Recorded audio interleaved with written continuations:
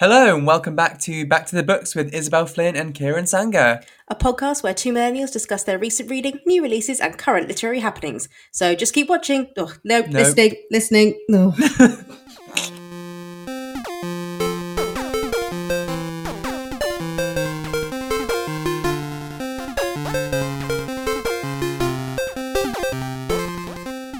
Hello and welcome to Back to the Books with me, Kieran Sanger, and Isabel Flynn. Hello, Isabel. Hello, you alright? Yes, I'm good. Day 912 of isolation, and I've not gone too mad yet, which is good. Nice. Yeah, what is the sun? What is the outdoors? I don't even know what day we're on. I mean, I'm not even saying it to be funny. Legit, I do not know what day we're on. I'm about 30% sure it's a Tuesday, but it won't be when we put this up, so it doesn't even matter. Who knows? Who knows? So today's episode is going to be a bit different to the one we planned because, and I will explain, we did plan to do a really nice, intense, meaty classics episode. You know, the history of classics, what do classics mean to us, why you should read them. So we got everything ready, we sat down to record, and then we spoke for 4 hours about the Gothic and not moving on to anything else. Yeah, we were basically like, we'll touch on kind of different aspects of it. So like the Gothic is really interesting, and then we've had other plans. And then we realised about 4 hours in, we sort of looked at each other. Well, we didn't because we're recording this remotely, but we sort of looked at our screens and went, oh, classics was a long time ago, wasn't it? We have gone on a very long and a very jaunty tangent, my friend. Yes. But fortunately, we realised that this seemed to just be the topic of the day and the one that was really kind of grabbing our attention. So we're just going to come back and do a nice, tasty Gothic special for you guys. Exactly. So we're going to be talking about some of our favourite Gothic reads, ones that you should sort of get into if you're not too familiar with the Gothic, and then rounding off with some modern Gothics just to whet your appetite. How about that? And maybe do some spooky ghost impressions as well, I think. Ooh, it's mostly about patriarchy. Ooh, I'm the ghost of the patriarchy.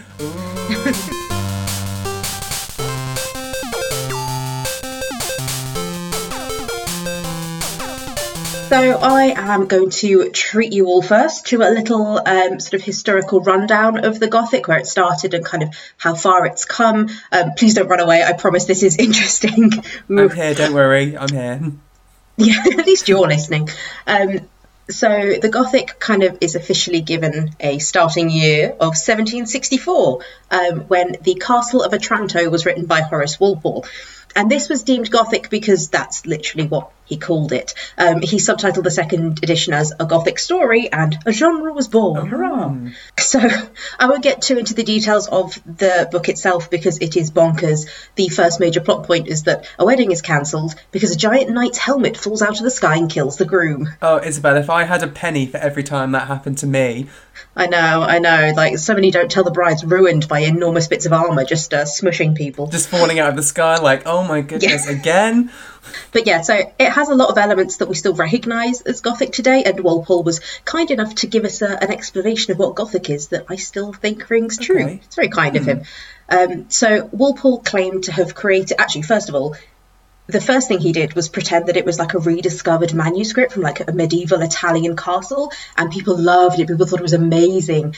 And then he went, oh, that thing you really like, I wrote it myself. And everyone was like, it's crap. It's trash. My opinion has changed, good sir. Exactly. He was like the Robert Galbraith of the day. Aww. So he eventually, after he was, had climbed out of the box of shame, claimed to have created it as an experiment to blend the supernatural kind of excessive melodrama of medieval romances with realism and depth of character and plot of the new emerging form of the novel. And for me, that's a really great way to kind of identify the Gothic as opposed to just like a ghost story or horror. It's not just shocking and scary and creepy. It's also possibly real. The characters react in familiar and realistic ways, at least their actions are given justification through their psychological depth and reasoning. And the Gothic kind of exists in this constant duality of being both familiar and alien, close and distant, at the same time in the same space, which is a concept generally called uncanny. And because of that, you can't just put the novel down and walk away. the thing about the Gothic as opposed to just something scary or horrific is it breaks out of its existence as a book and it kind of follows you around. You know, that creepy, eerie nature of Gothic isn't just about looking at something scary, it's about recognising yourself and the reality of life in the fantastical literature that you're reading. Isn't that, like, interesting? Because when we read books or even watch films and we watch a horror and it's so ridiculous and absurd, you're like, oh, it's not real, so it's fine. But then if there are strands of realism in a book or a film, it becomes more scary. And I think that's what, to me, Gothic is. Kind of, it's got those elements of the absurd and the uncanny, like you say, but there are elements of realism sewn in, and that makes it even more terrifying. Exactly, definitely. You know, it's not kind of, you can't look at it as something over there just for fun. It's something that kind of makes you consider the real world implications of things. And that is specifically someone I wanted to talk about. Anne Radcliffe did really, really well. So she was among the earliest Gothic writers and she kind of helped to establish the genre. She's generally credited with kind of refining the genre into how we recognise it now. And I don't know how strongly I would recommend her novels because they are a little bit dated. Every woman faints at least twice and it's like, oh my God, stay on your feet. I mean, again, if I had a penny for every time that happened to me, even now in Morrison's, just waiting to get a birthday card for my granddad, came close. That is because the queues are so long now and you all have to stand 2 meters apart. Yes. And the twists are a bit wet, you know, like, but I mean, to be fair, I will say, read a Sicilian Romance if you want a really short little flavour, and read the Italian if you want to tackle the best one that's absurdly long. Up to you. But yeah, so her work touches on something that I think makes the Gothic a particularly important and fascinating genre. So where Walpole's story is largely an experiment in form for its own sake, Radcliffe and other women writers at the time started to do something really interesting with this like blending of the realistic and the supernatural. So they started to use these fantastical and unrealistic plot lines to mask really hard-hitting political and social commentary, usually around sexuality and gender and patriarchy.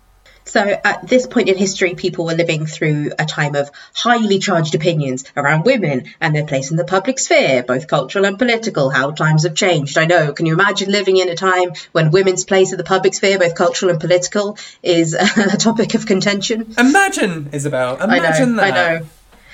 Cast your minds. Ghastly. But yeah, so women's writing was somehow both frivolous and worthless because it was women's writing, and yet so powerfully kind of persuasive and evil that it presented moral dangers to the very foundations of society. Ooh. Oh no. However, I will say, despite that, Anne Radcliffe still managed to become the highest paid professional writer of the 1790s, so take from that what you will. But as a woman, you had to be careful of how kind of political and presumptive your writing seemed.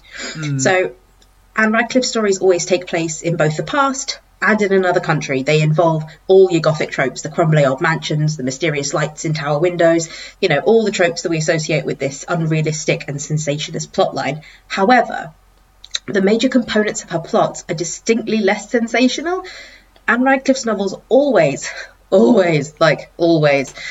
centre around a young woman trying to escape from or avoid marriage to a terrible man. They are either orphans or they have evil fathers trying to pawn them off. Mothers are often missing or dead, and the father is remarried, this kind of vapid younger model. Our heroines often face the choice between being a wife or a nun, you know, that trapped in a violent, crushing marriage or trapped wasting away in an abbey. And you're thinking, these books seem to be a damning indictment of the limited rights of women at the time and the fact that they have no control over their money or their own sexuality. But by dressing these political points up in the guise of a sensationalist and fantastical novel, Anne Radcliffe can get away with some really hard-hitting stuff that would have kicked up a much bigger stink if she'd written about it explicitly. Clever. So it's kind of using it as like an invisibility cloak of moral and social issues. Yeah, she's sort of sneaking it up in sort of this like extravagant velvet dress and putting a hat on it and being like, this is a silly novel written about like medieval Italy, you know, I'm not talking about our times. No. And like the cleverest thing about Anne Radcliffe's work is that this scary, gothic, creepy elements always have a rational and natural explanation. It has just occurred to me that she basically wrote the original Scooby-Doo. Oh my god. Amazing. Ghosts are never real. It's always a man in a mask. The evils and the injustices are always down to the characters in the novel. So that creepy light everyone's been seeing in the abandoned half of the castle, turns out it's the heroine's mum, imprisoned so her father could remarry. And that, for me, is why Radcliffe and her version of the Gothic is so great. You know, she sets up this story where the threat feels like it's coming from ghosts and curses and evil spirits, but actually it's just the patriarchy at it again. Oh, grr, shakes fist down that patriarchy, at it again. I think the next kind of point to jump to is that the Gothic was parodied almost straight away, because the Gothic is kind of a self-parody. So a really obvious example is Northanger Abbey by Jane Austen. And some people who aren't maybe familiar with Jane Austen will be going, she wrote a Gothic novel, what? And to be fair, for some time, people considered Northanger Abbey to be like a comic parody of a Gothic novel. So the heroine, Catherine Morland, is this derpy little country bumpkin who reads too many Gothic novels, specifically Anne Radcliffe's novels. They are mentioned and named, which is excellent. Oh, really? Yeah. She reads The Mysteries of Udolpho. Yeah. That's dope. I know, right? I was like, oh my God. Jane Austen, you've done it again. So when she's introduced to this, like, sexy as hell Henry Tilney, who also reads Gothic novels, by the way, absolute babe, and comes to stay at his home in Northanger Abbey, she begins to kind of suspect that General Tilney, who's Henry's dad, killed his wife and starts trying to go on this Gothic quest to uncover the truth, looking for secret passages that aren't there, going through his cupboards. You know, she finds this document that she thinks are like secret hidden papers, and it turns out to be like lists of laundry, and you're just folding up like a deck chair in secondhand embarrassment for this Wally. That sounds excellent. Right? Yeah, it's amazing. And it's also so clever because on the surface it seems like Austen is making fun of Gothic novels, but more kind of modern thinking is that Northanger Abbey kind of acts like Hot Fuzz, you know, Simon Pegg and Nick Frost. Yes, yeah, I know the one. Yeah. So it's this, I know it's a weird comparison, but that movie is both a parody of a buddy cop movie and a stonkingly good buddy cop movie. Shaun of the Dead is both a parody of a zombie movie and a stonkingly good zombie movie. So what Austen is doing here is really clever. On the surface level, this is a realism novel that makes fun of the Gothic genre and, you know, silly old Catherine Morland for believing in them. But as you read the novel, you realise that Catherine's novels actually give her a much deeper understanding of what happened to Henry Tilney's mother than any of the other characters have, because she has, without knowing it, been steeped in lessons about patriarchy and women, and she comes into this society clueless about its superficial values, but accidentally seeing the truth of what's happening. And so in this way, Austen creates something that looks like a spoof of a Gothic novel, but actually acts as a love letter to it. That is just so clever. So clever. Genius. Jane Austen can do no wrong, in my opinion. Hats off. I mean, taking my proverbial hat off to Jane Austen. But I mean, this was a book I had heard of but never had read, because I'm not the biggest fan of Jane Austen, but you'd mentioned this to me previously about Northanger Abbey, how good it is and how funny it is. So I've yet to read it, but I have actually bought a copy based on your recommendation. Yes. Very pleased. I mean, it'll probably arrive in like 3,000 years' time because of everything that's going on right now. But I'm going to read it soon. Amazing. Awesome. You can report back and tell me at which point you put your head in your hands and went, oh my God, Catherine, what's wrong with you? And then at which point you were pumping your fist in the air going, yes, Catherine.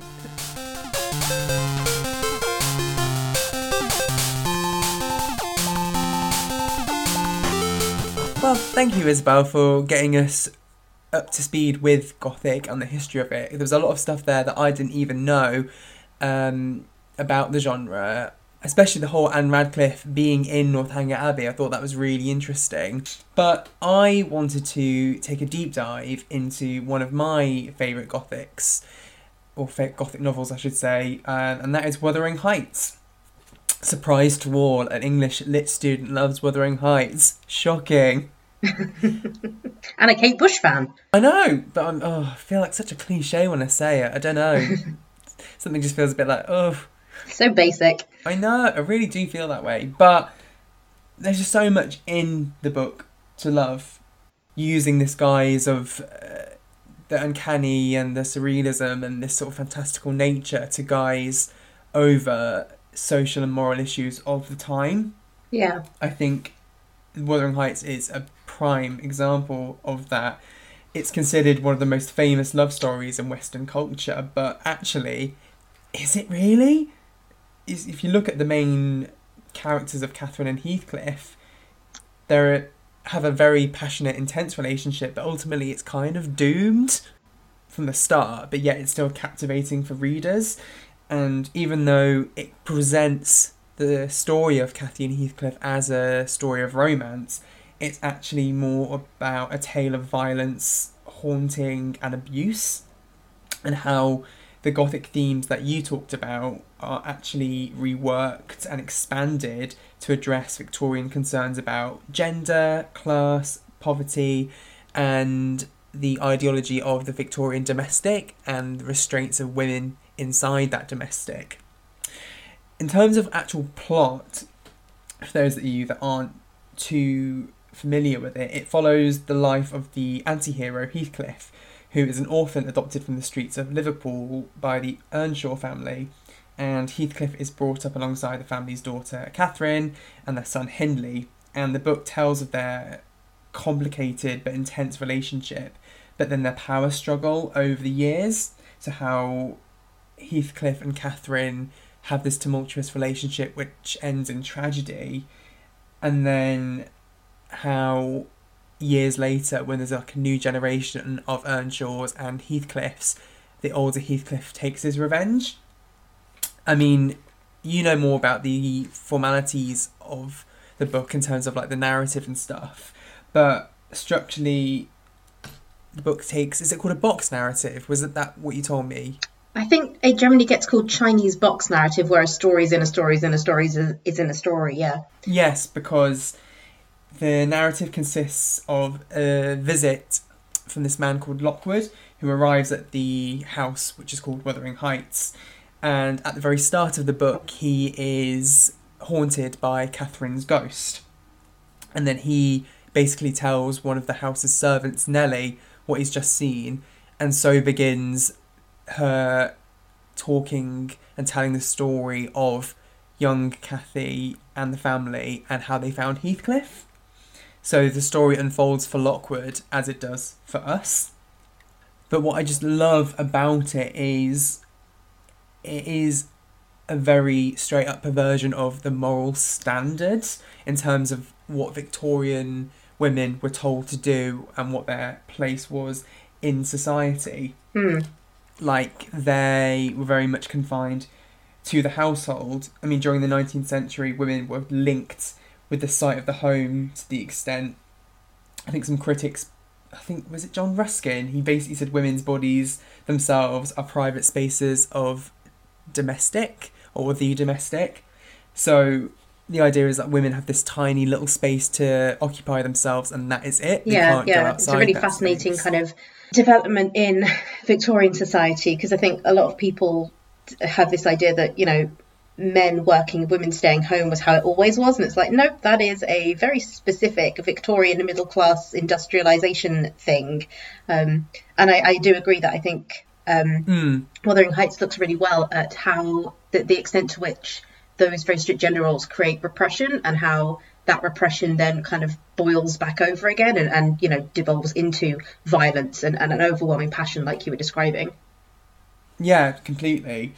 And this theme of female imprisonment as a kind of fuck you to Victorian domestic ideas, it shows that really in this story the only way out for women is through self-destructive means. So Catherine just goes on this spiral of madness, whatever you want to call it, and that's kind of her only way out, and Heathcliff is almost a weapon and an accessory to that escape, which is a shame really, because it just means women at the time just didn't have a choice but to stay at home and to deal with the life they were told to live. Yeah, I mean, I guess it's kind of, you know, we're always like, oh my God, you know, people romanticizing Heathcliff, but I guess it is that kind of, but Daddy, I love him, kind of, you know, bad boy biker kind of motif, and often it's not that they really love that person, it's that they want to kind of rebel against what they consider to be restrictive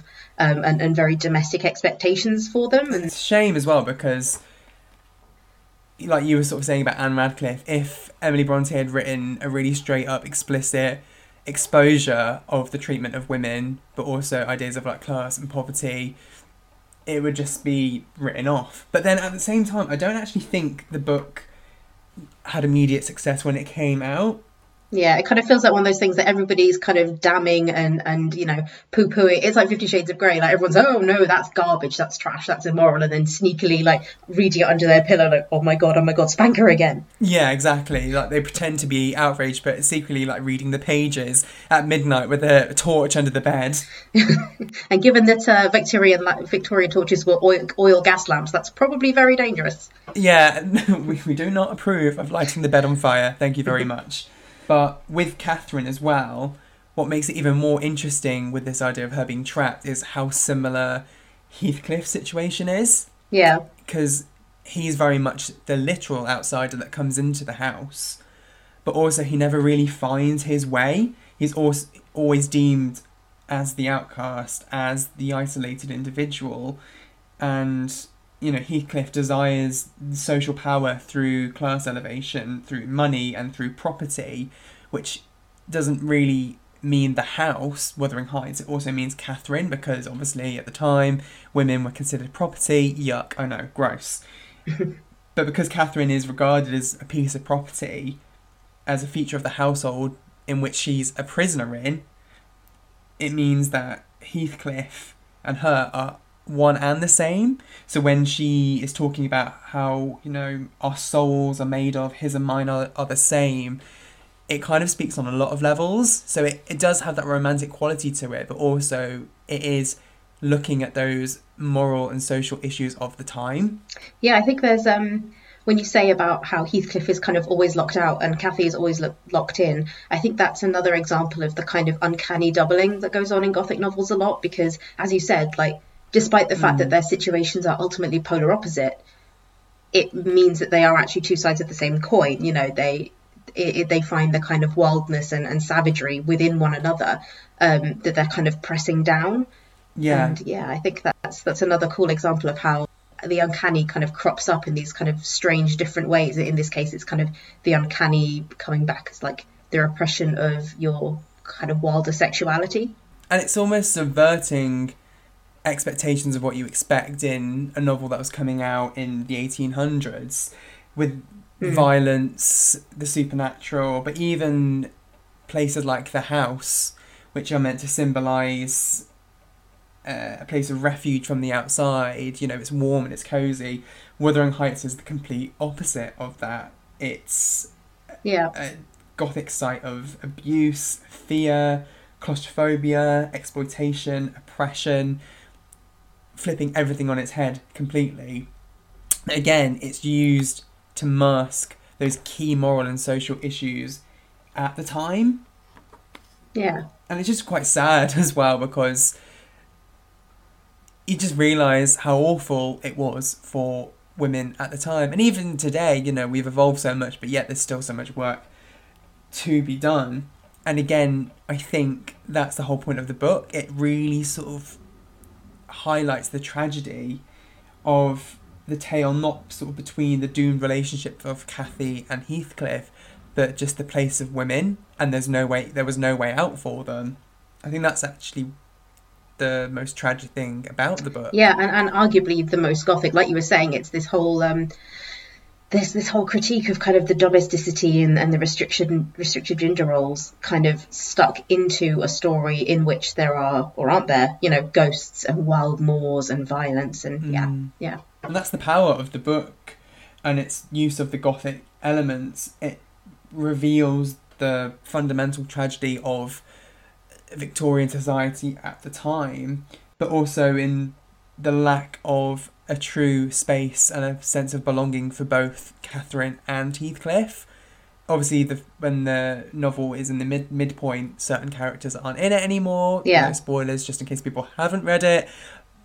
But also, it's quite interesting. Characters like that are at the same place when the book started. There's no real sense of progression.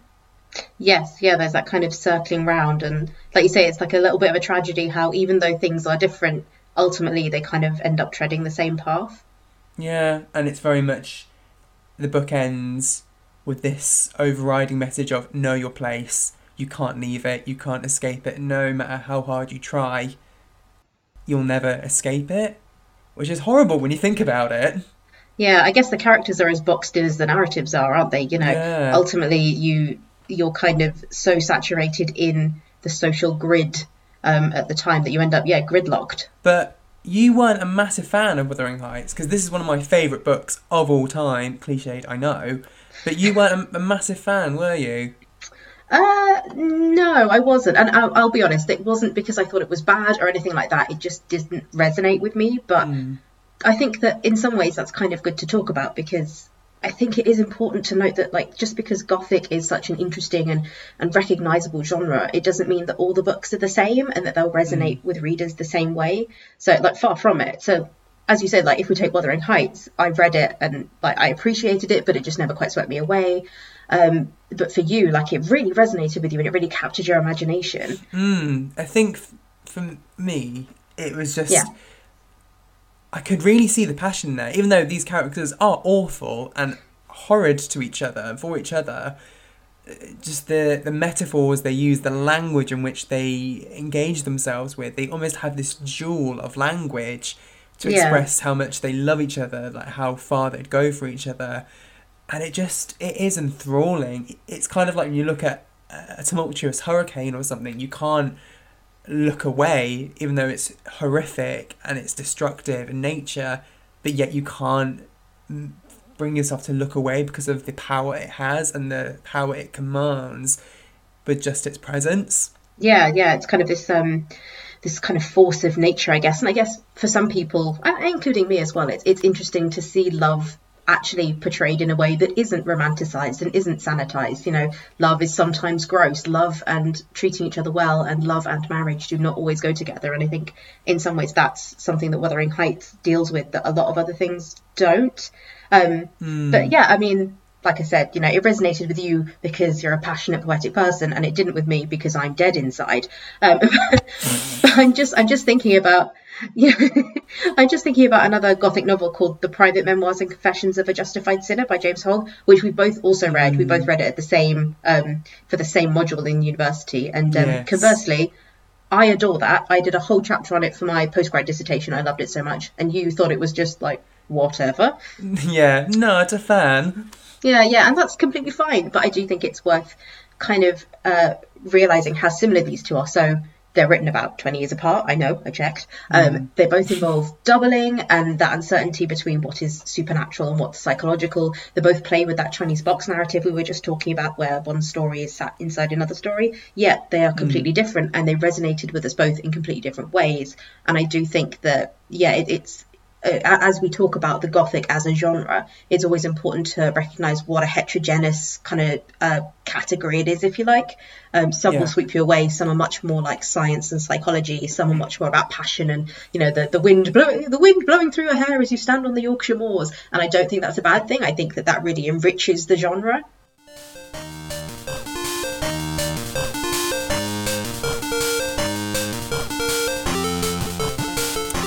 So what we're going to talk about now is a book that both me and Isabel have read, and one that we both absolutely love, and that's Mary Shelley's Frankenstein. Yay! No. I nearly went to applause then. Yeah, do you know what? I full on cheered. Who cares? I'll get the pom-poms. Yeah, I'm clapping now. There we go. Have a clap. Yeah, Isabel, we absolutely love this book, don't we? Yeah, this is my absolute favourite classic. It might even be my favourite novel. So I'm going to completely fangirl on you, and I'm not even going to apologise about it. We're going to basically discuss it in terms of how it exemplifies each of the elements in the Gothic that we've touched on so far, and kind of re-link it to everything we've spoken about. Yeah. Oh, and also we are both talking about the 1818 edition as opposed to the 1832. It is almost certainly not going to make a difference, but just in case anyone sat there kind of adrift, because what we're talking about doesn't make sense if you've only read the 1832 edition, that's why. Guarantee there's someone now flicking through their copy being like, I need to know, god damn it, which edition have I got? It'll be in the copyright, chaps. But yeah. Thank you. So I think to kick things off, I think what's really, really interesting about it is how kind of the book really blends the themes of horror and irrationality, of how like it is a science novel, but then it's also not a science novel. Yeah. So if we go all the way back up to the Castle of Otranto, if anyone could be bothered to think back that far, it's been about 5 years since we started this.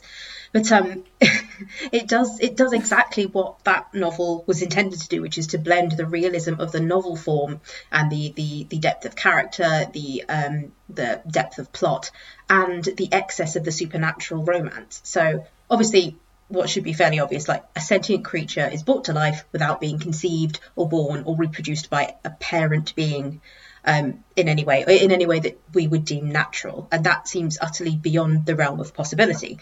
Yet Mary Shelley creates this backstory for Frankenstein whereby his familiarity with modern scientific theory fuses with his fascination for this like ancient occult alchemy, and that gives him this unprecedented insight into how this big feat might be done. And so even though Mary Shelley leaves the how largely to the imagination, although obviously we get that kind of filled in like later adaptations with lightning and stitched together body parts, that Shelley doesn't really go into detail about how it actually happens, but the creature is being brought to life as a feat of science. You know, he's not created by a spell, he's not resurrected by a religious miracle. Shelley makes out that this creature is created in an entirely realistic way.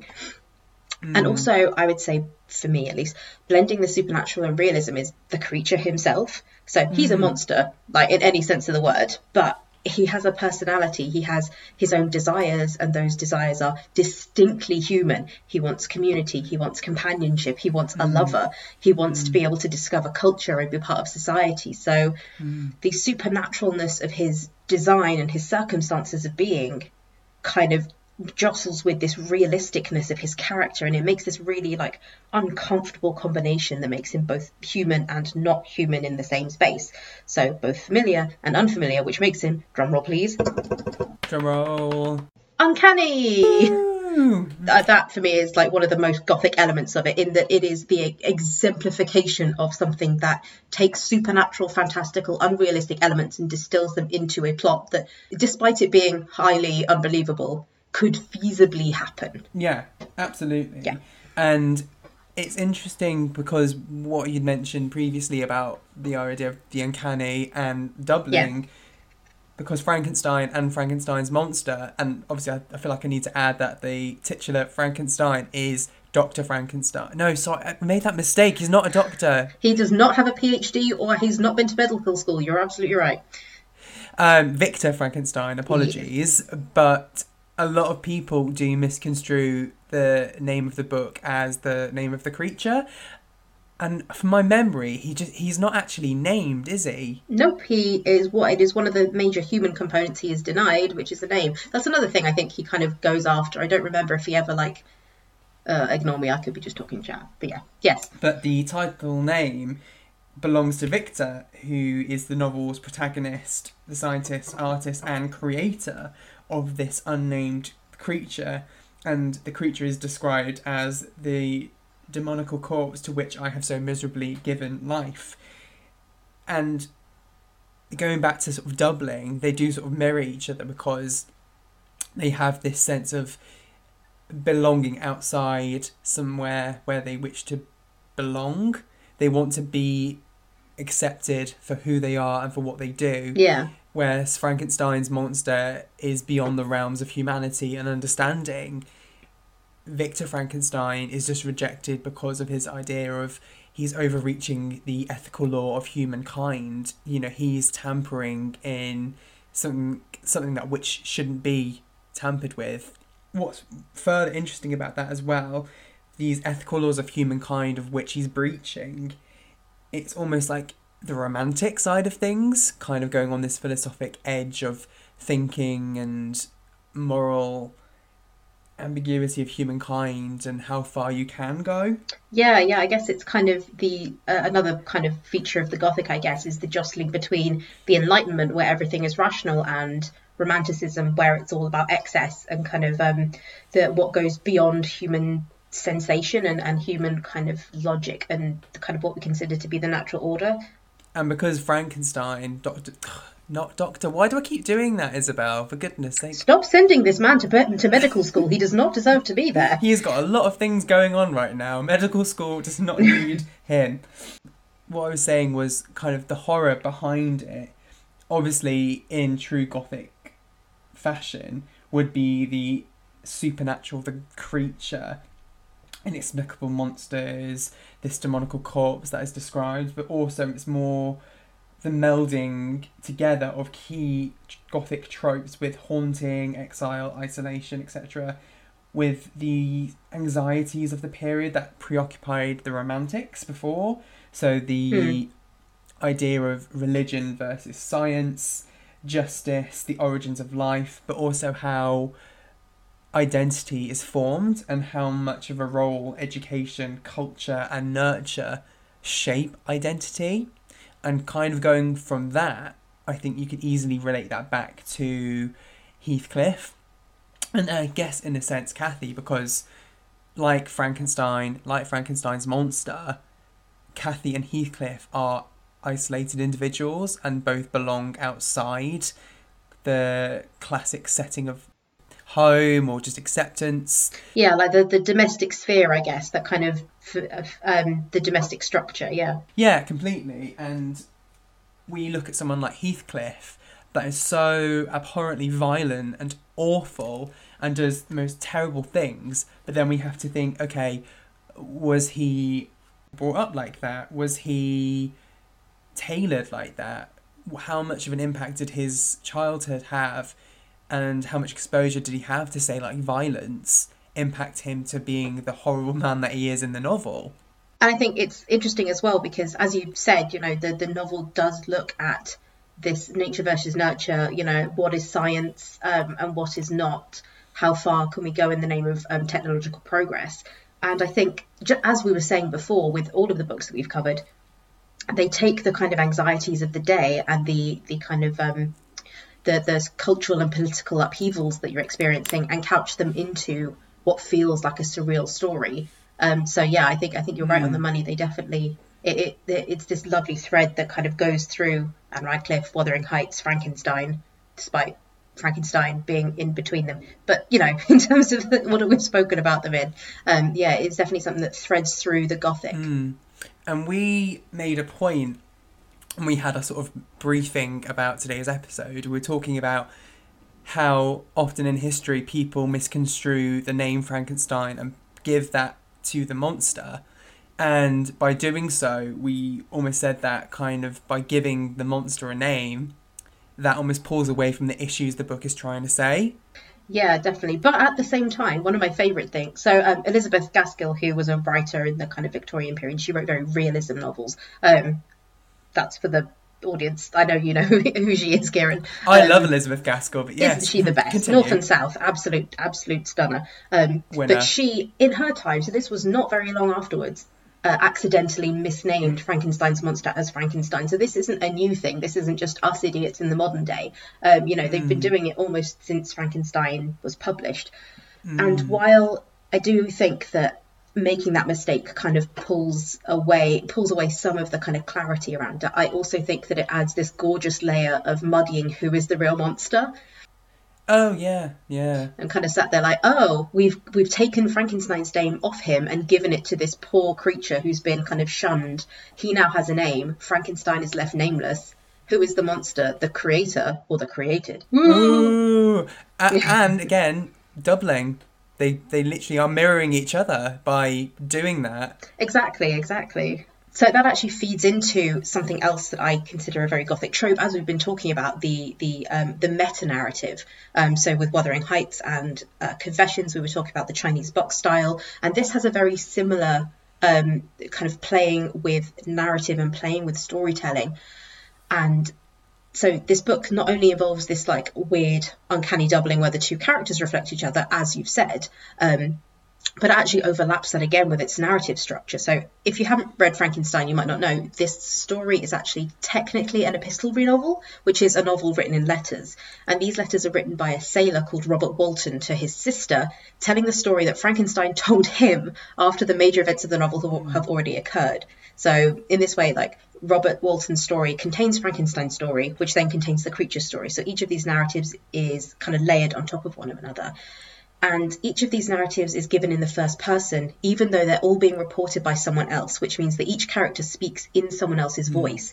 And that kind of breaks the boundaries that are being set and blurs the lines where each narrator starts and ends. And my favourite thing about it, my favourite thing about the whole novel, is that even Robert Walton's narration isn't the last layer of it. Oh, yes. I know what you're going to say. Right. So in the 1818 edition, there is one single line that says, oh God, but I'm going to be wrong. But it says something like, Walton in continuation, just written at the top of one of his letters. Who wrote that? It wouldn't have been him. Why would he write that his own continuation? So we have to assume it was his sister, his recipient. His sister is given the name Margaret Walton Saville. Those initials sound familiar? MWS? Mary Wollstonecraft Shelley, y'all! Oh, it's so clever, it's brilliant, it's breaking all kind of boundaries, it's establishing incredible new things, she can do no wrong. But I'll calm down.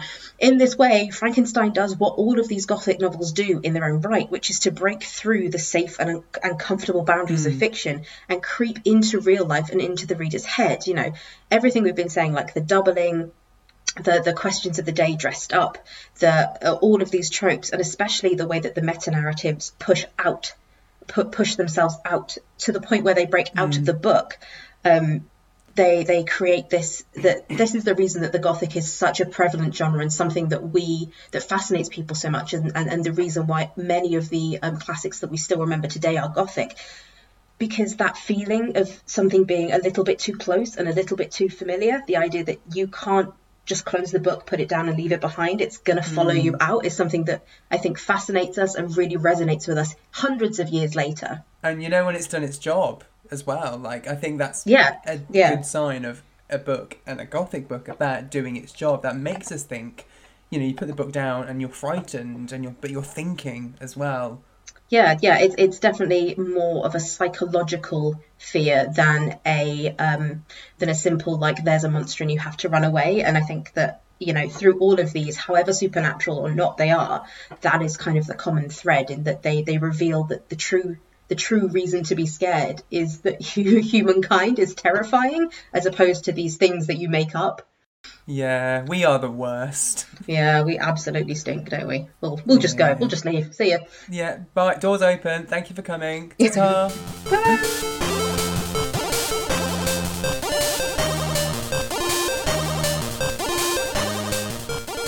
Right, well, I am utterly exhausted by my fangirling over Frankenstein. Apologies. But we do have a Never apologise.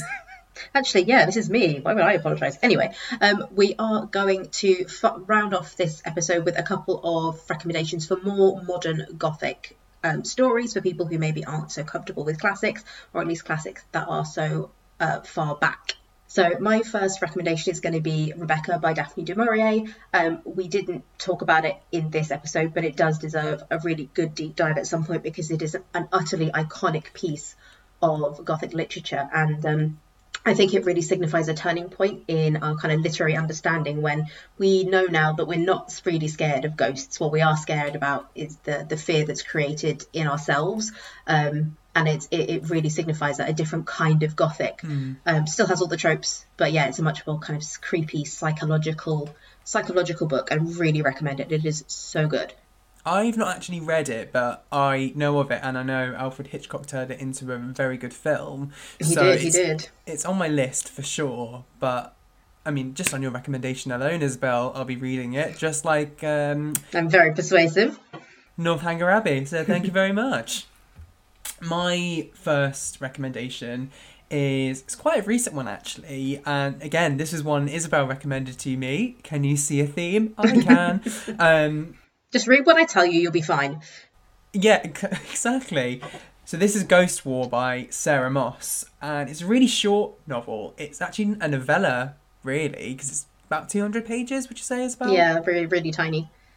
Really, really tiny, but it is an explosively brilliant and horrific story about a young girl and her family that go on this camping expedition in rural, like, Northumberland, around there. Yeah. And basically to live as ancient Britons did from the Iron Age. There's so much to talk about in terms of class, gender and identity, but it also questions what we allow ourselves to burden and to put up with, but also what we turn a blind eye to. And like many Gothic books that we've discussed today, it has this brilliant way of disguising social and political issues in the book with ideas of the haunting of ghosts and the ideology of the past coming back, in particularly the dad, because the dad character, Bill, he's a working class bus driver, but he has this utterly weird fixation on the past of how it was better then, and he almost taps into this role of being sexist and putting his daughter and his wife in these boxes because it was like that at the time, and tensions build and it just explodes. I won't say too much because the less you know going into it, the better. But oh my god, amazing, horrifying in a way you won't expect, but utterly brilliant, and definitely deserves that Gothic label. Yeah, completely. definitely. It's like the Gothic turned to class issues and the Gothic turned to ethnogenesis, and I have never seen that done before. It may well have been, but yeah, I thought that was amazing. My second recommendation is going to be The Robber Bride by Margaret Atwood. And personally, I think that a lot of Margaret Atwood's writing from that kind of period of her career can be kind of considered Gothic. But this one in particular is, it's just the story of one really, really evil woman and 3 friends that she meets at university, and how she basically infiltrates all of their lives and steals all of their men in like really strange and very different ways. But it has everything we talk about, the disruption of the domestic, the distortion of reality, but it goes deeper, and it really capitalizes on that psychological aspect of modern Gothic, and plays with the idea that often reality, that the distortion between reality and supernatural is something that we build ourselves in our heads, sometimes to cope and sometimes to justify our actions, and it is so good. Excellent. And it's Margaret Atwood, Maggie Atwood, one of our faves. Natch. Yep, obey. Good old Margaret Atwood. Finally, I'll quickly talk about another one of my favourite modern Gothic books, and it only came out a year ago, which is Max Porter's Lanny. And this is actually a book I recommended to you, Isabel, I believe. Yes, yeah. That does happen occasionally. Occasionally. Yeah, sometimes I will do what I'm told. It is really good, though. Yeah, it's basically a really strange mythic fable about a boy that goes missing in this really tiny rural English village, and for the most part it's narrated by this mythical creature, woodland type man called Dead Papa Toothwort, who kind of snakes within the village, listening to village gossip and finding out what's going on. He almost feeds off it, and that's represented through the formatting of the book, because if you actually were to open a page, all the lines are squiggly and they all kind of interweave and they almost bounce off the page. It's really bizarre, but it's also so enthralling and captures the madness that Max Porter can create on the page. But he doesn't shy away from tackling the big social political issues like Brexit, class issues, the division between the new generation and the old generation, and also how village mythology kind of can be shifted between fact and distortion, kind of reality and fantasy. And it's just utterly bizarre, but also so rewarding at the same time. Yeah, it's a really good read. It's really quick as well, and it just kind of pulls you in and just full on flings you down your hill and down you roll, and it's absolutely no mercy. It's so great. But yeah, again, definitely deserves a place in like the Gothic canon, because he blends that eeriness and that sense of unease with the reality of a small English village in the countryside. Definitely. I've got no more. Sorry. Yeah, no, we're all out of Gothic recommendations. Go find your own. Do your own work. We're not your mum. Go read a book, for God's sake. Yeah, stop listening to a podcast. What's wrong with you? Go outside and walk kids in nature. But not for longer than an hour. You've been listening to Back to the Books with Isabel Flynn and Kieran Sanger. If you enjoyed listening, feel free to subscribe on your favourite podcasting platform and leave us a rating or review. So, listen to you next time. Wait, what? Why did I say that? How did we get it so wrong?